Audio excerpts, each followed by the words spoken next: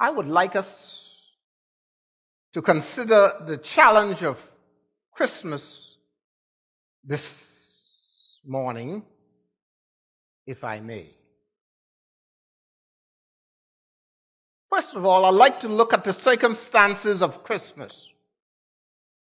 The circumstances of Christmas.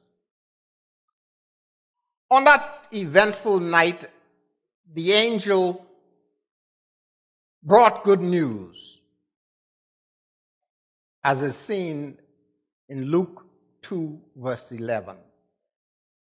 Today, in the town of David, a Savior has been born to you. He is Christ the Lord. End of quote.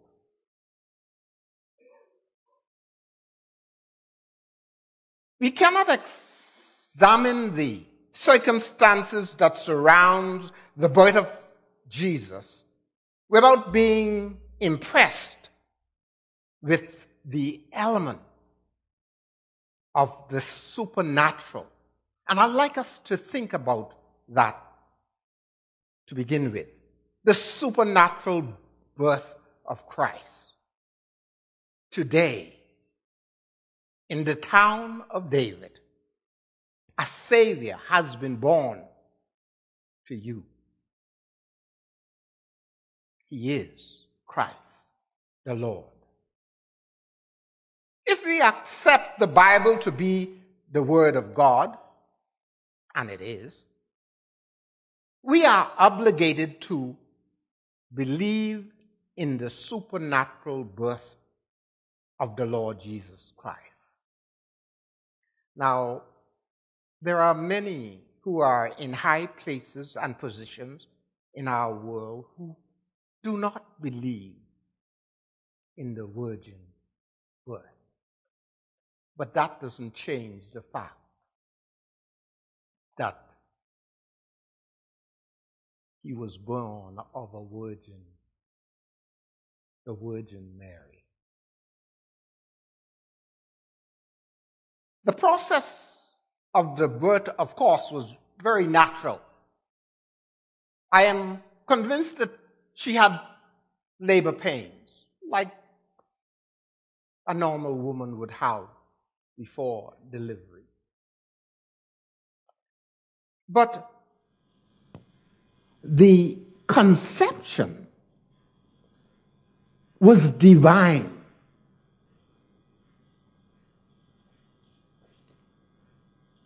The first mention of God's plan for salvation is found in Genesis chapter 3, verse 15. Permit me to quote, please. And I will put enmity between you and the woman, and between your offspring and hers.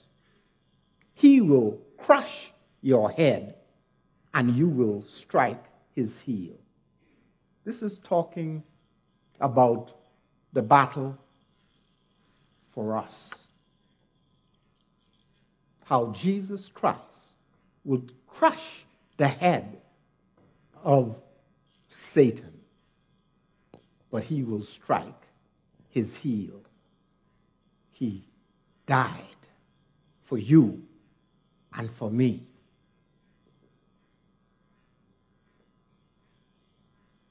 I'd like us to note also in Luke chapter 1, verse 35. Here we see the Spirit with the Holy Father to produce the incarnate Christ. Dr. Luke records it for us this way, and I quote, "The angel answered,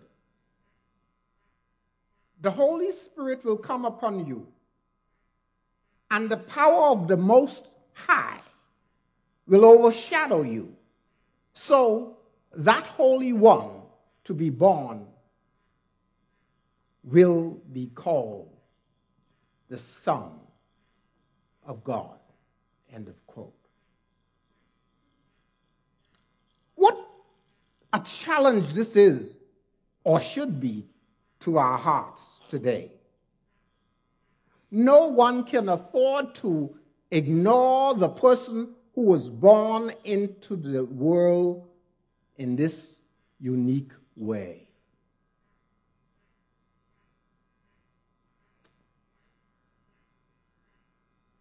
We see the prophecy fulfilled in Luke 2:11. Today in the town of David, a Savior has been born to you. He is Christ the Lord. Out of some 333 prophecies in the Old Testament concerning the first advent of the Lord, a fair number was fulfilled at his birth. This is one of the greatest proof that the Bible is the Word of God. When the wise men or the Magi came to the palace of Herod and asked for the newborn king, the scribes emphatically declared that Christ would be born in Bethlehem of Judah, fulfilling the prophecy of Micah chapter 5, verse 2. Permit me to quote, please. But you, Bethlehem Ephrathah, though you are small among the clans of Judah, out of you will come for me one who will be ruler over Israel, whose origin are from old, or of old, from the ancient time. End of quote. But my second point is, I'd like us to look at the crime of Christmas. That is very, very evident even today. No room. Luke 2, verse 7, I quote, "And she gave birth to her firstborn son. She wrapped him in cloth and placed him in a manger because there was no room for them in the inn." When Joseph and Mary arrived at the inn and requested accommodation for the night, they were told there is no room. The innkeeper refused to take in these weary travelers. Hebrews 13:2 reminds us how important it is to allow and be a part of visitors. Listen to what it says. Hebrews 13:2. "Do not forget to entertain strangers, for by so doing, some people have entertained angels without knowing it." This was no angel. He is the creator, the savior of the universe.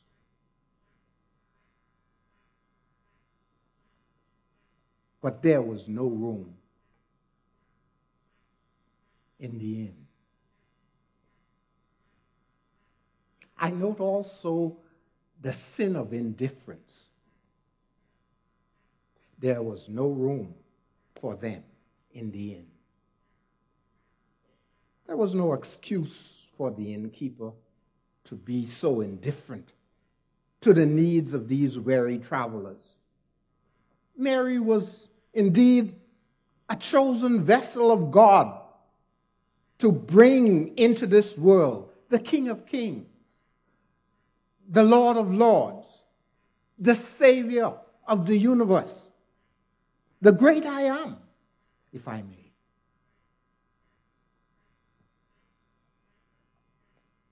But there was no room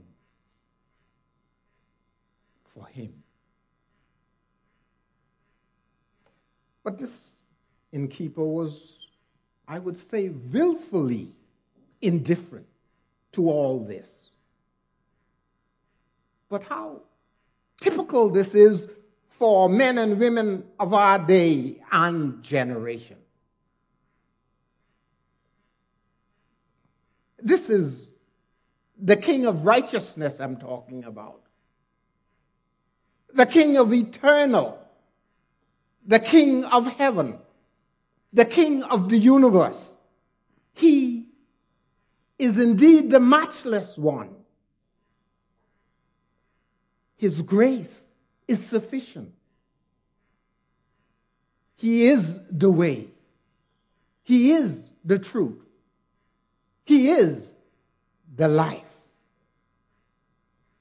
No one can come to the Father except through him. I don't know about you, but he is all that I need.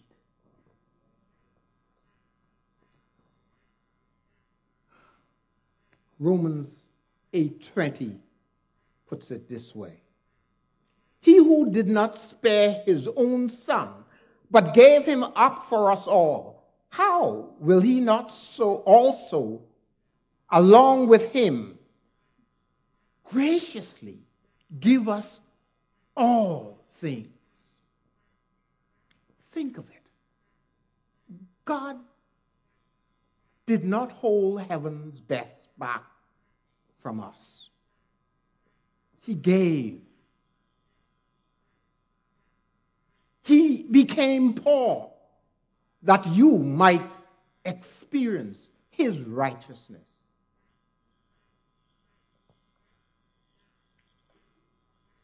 This is the sin or the willful sin of indifference. No room. But there was also, I believe, the sin of favoritism. There was no room for them in the inn. Undoubtedly, the innkeeper refused Joseph and Mary because he was too busy. The census of Caesar Augustus was a good thing in this way, he told himself, for it filled his home with guests and his pocket with money. To have welcomed this couple would have meant turning away another couple guests, or giving up his own room, and he was not about to do that. Probably he refused these travelers because they were poor and wore shabby clothes. James 2, verse 2 and 3 tells us about making such decisions. If Joseph and Mary had been able to hold up a purse with gold and be able to display their wealth, I can guarantee you he would have quickly found room for them, even if it meant instead of them going in the stable, he would have gone in the stable. How true this is today, though. Men and women are far too busy with worldly involvement. They know very well that if Christ comes into their lives, certain other things will have to go out. Someone said to me a few weeks ago when I invited him to trust the Lord as his personal Savior, he said, but if I do that, then I can't do this, and I can't do that, and I can't do the other. Same thing, it hasn't changed. It's the same thing today. But what is more tragic is, if Christ possessed them, they will have to follow him who was lowly, despised, rejected, and whose symbol is always the cross.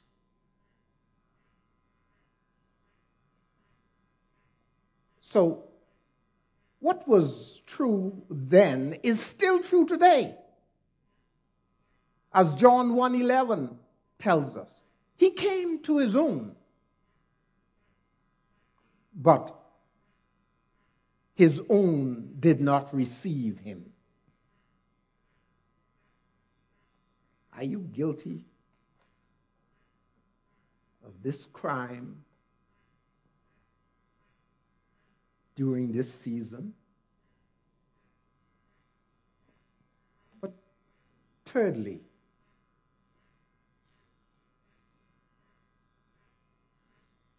I see the good news of Christmas.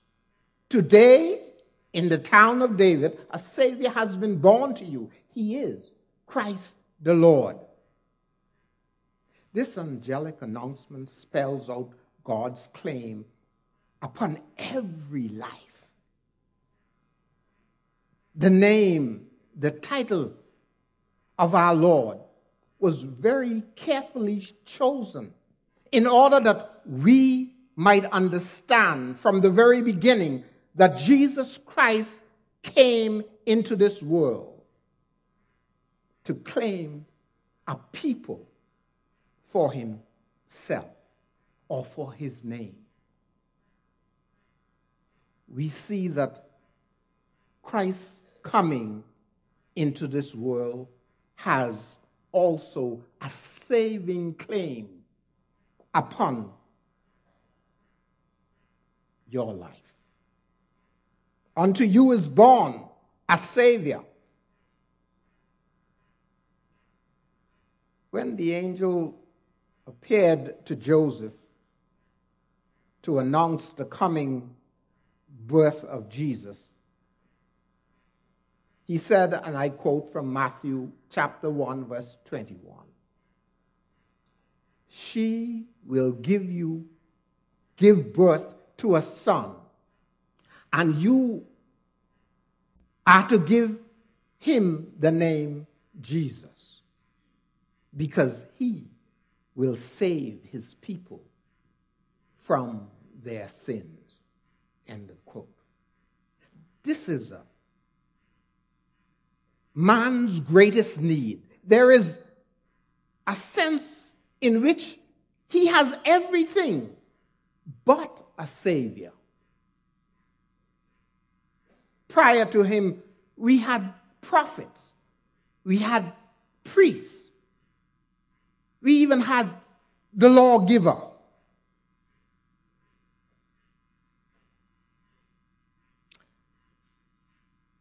But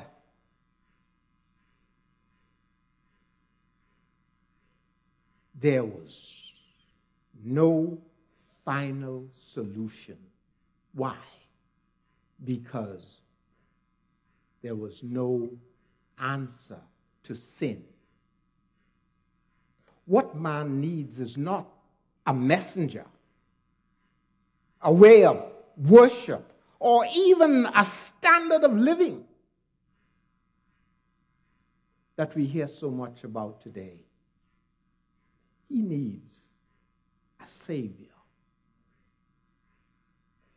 If a man is drowning and you are standing there just looking on, he doesn't need a voice to attract his attention or even give him instruction in swimming techniques. He needs what? A Savior. He needs someone to save him. But we love to give advice as to how they can help themselves. But what is missing is the Savior. We note also a spiritual claim upon our lives. Unto you is born a Savior, which is Christ. This title, Christ, means the anointed one.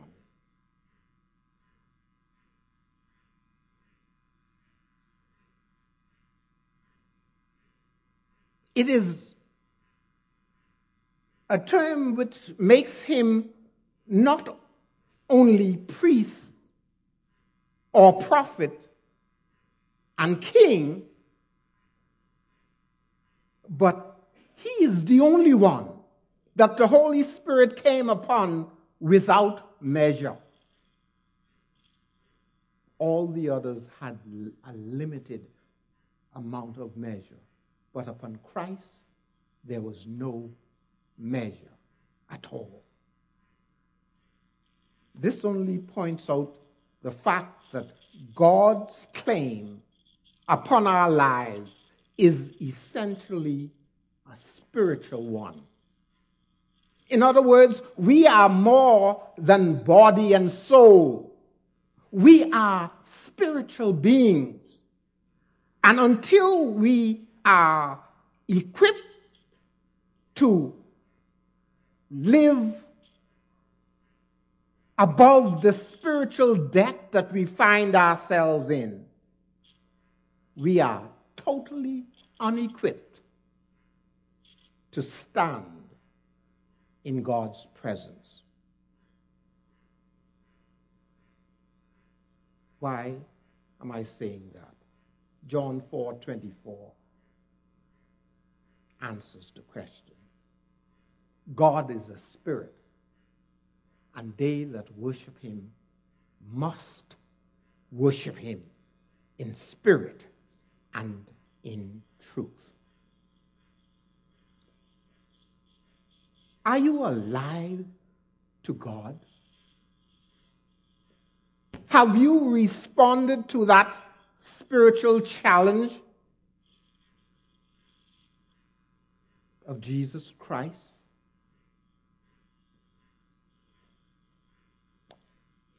But I note something else. I note the sovereign claim upon our lives. Today, in the town of David, a Savior has been born to you. He is Christ, the Lord. This world will never be put right until Jesus Christ reigns as King of Kings and Lord of Lords. What is true for the world in general is equally true for the individual personally. Your life will never know peace, purpose, or power until Christ reigns with unchallenged sovereignty in your life. He was born to be Lord. That is why the text says he is Christ the Lord. He died that he might be Lord. He rose again that he might be Lord. For the Bible says in Romans 14:9, for this very reason, Christ died and returned to life so that he might be Lord both of the dead and of the living. End of quote. In other words,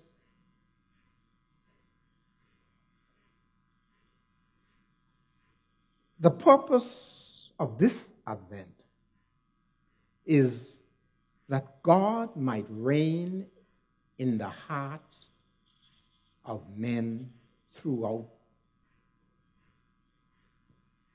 the universe, but above all,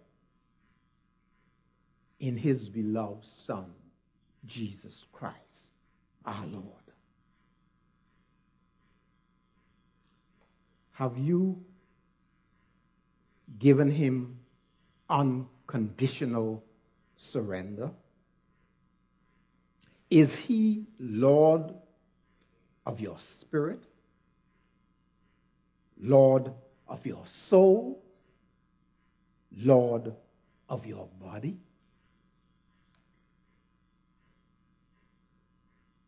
I'm going to give you an opportunity in a moment if you don't know that for sure. But in conclusion, we note the supreme challenge of Christmas. Not only the circumstances that we have considered, or even the awful crime, which is perpetrated year by year. But these claims of Jesus Christ should be upon your lives. Now it's your turn. I was talking a lot, but I want to give you an opportunity to make a decision. I have a few questions for you. Only you can answer this.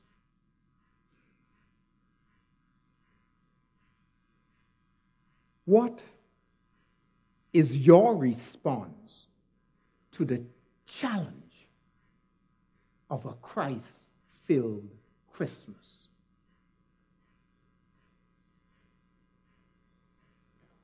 Will you continue to reject him as Christ, the Christ of Christmas? Or are you willing to surrender to him as Savior and Lord of your life? That is my prayer this morning. If you are here and you cannot say without a shadow of doubt that if you were to die today, because God has not promised us tomorrow. He says, today, if you hear my voice, harden not your heart. I want to encourage you. What better time than this to surrender spirit, soul, and body to the Christ of the universe? There is no better time.